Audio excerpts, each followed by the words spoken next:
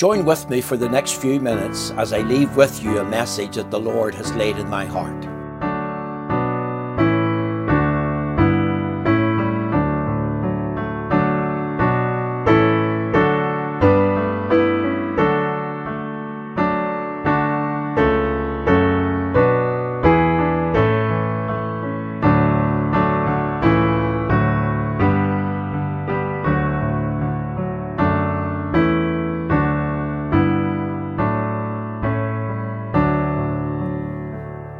Today I want to continue our mini-series on exposing what I've called certain false gospels. Many false gospels sadly are very prevalent throughout the English-speaking world in the 21st century. The one that I want to consider today I've entitled The Seeker-Sensitive Gospel. The Seeker-Sensitive Gospel is a gospel that's promoted by a man called Rick Warren in Orange County State, California, United States of America. And Rick Warren relies heavily on a certain technique from a certain marketing guru. He came up with this idea of wanting to have a successful church. So what he did was he sent out a circular letter with a questionnaire around the inhabitants of Orange County. Basically, he was treating them as consumers. He was treating the good news of Jesus Christ, the Son of God, and the gospel and the Church of Jesus Christ like a supermarket with goods to be bought and traded. In this questionnaire, he was asking the people, what's your taste in music?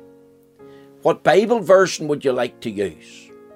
What time would you like to worship at? What particular style of dress code would you adhere to?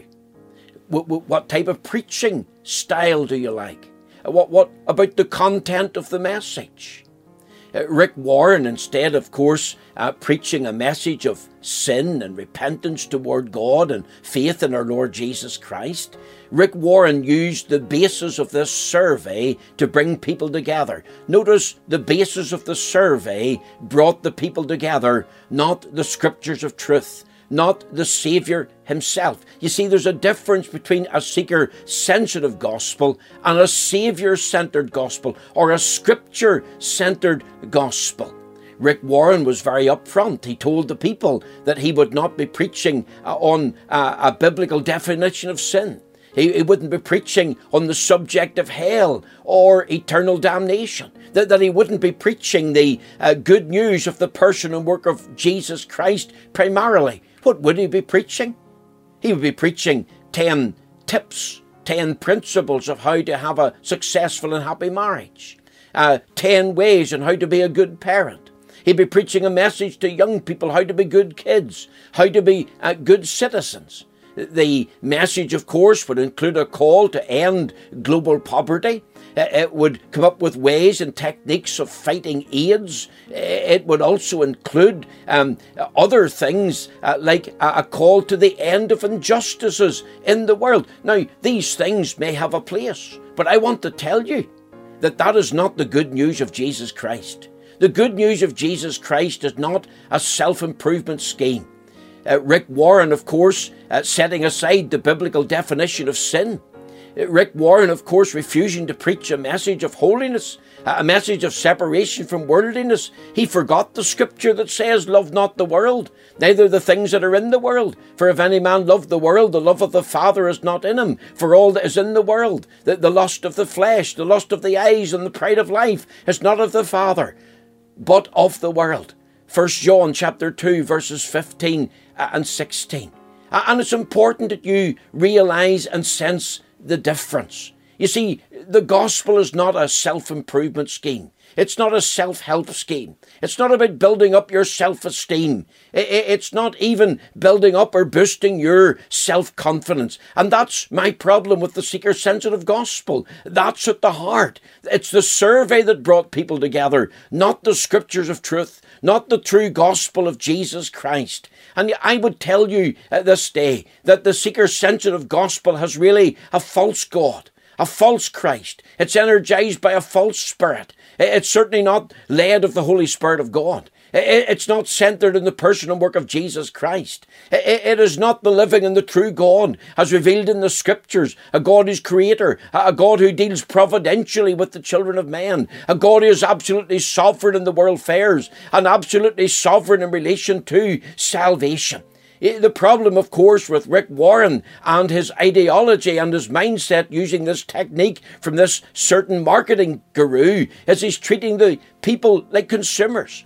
He's treating God's truth like a product that can be set to the one side, that can be ignored or rejected according to a person's taste. Rick Warren, of course, that believes that man is not totally depraved, that he's only generally depraved, and he has a spark of good in him, and that all men are basically good. And that's why, of course, he's calling now for the world religions to unite together. But that call for unity is, of course, a false unity.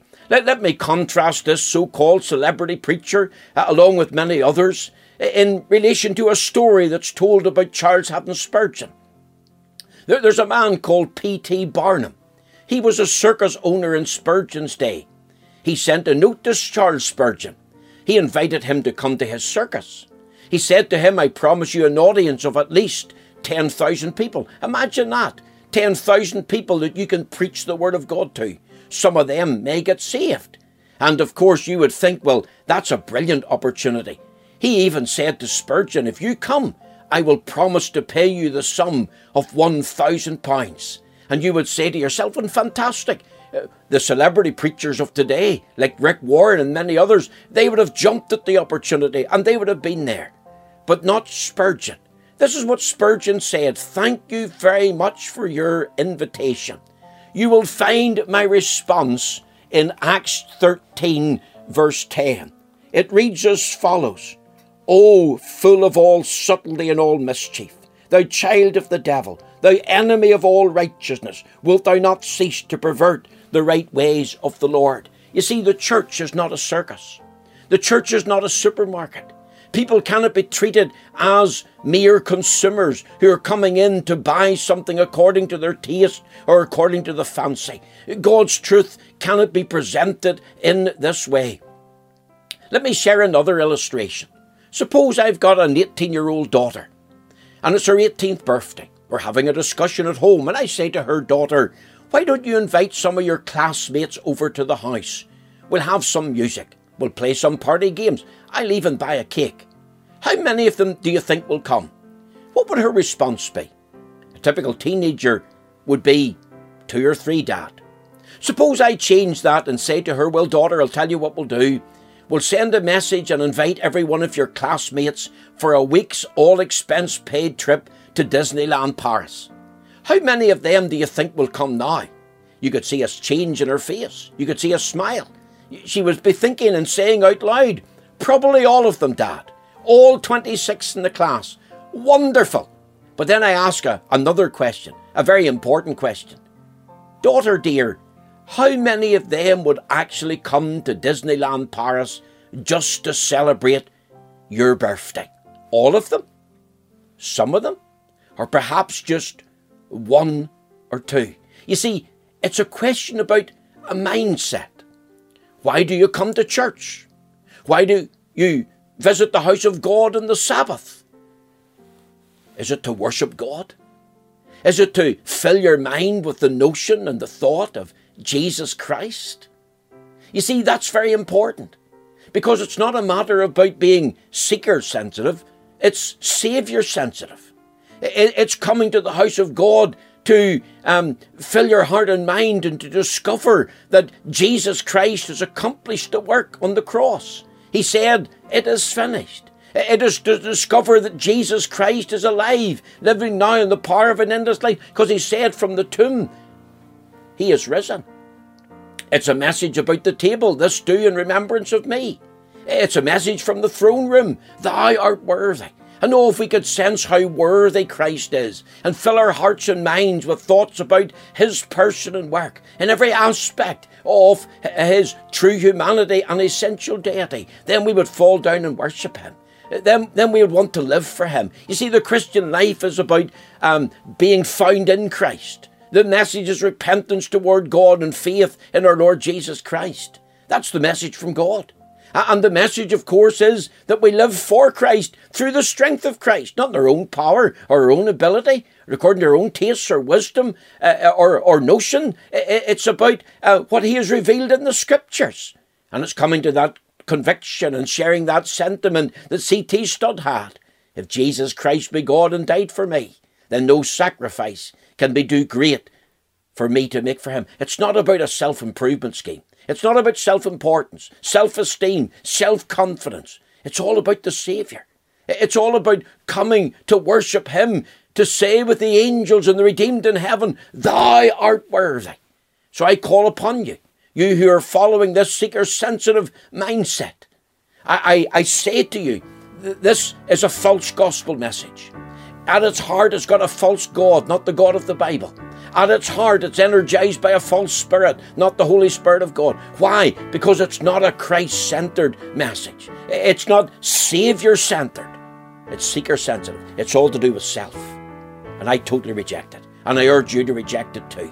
The Lord bless you, and thank you for listening.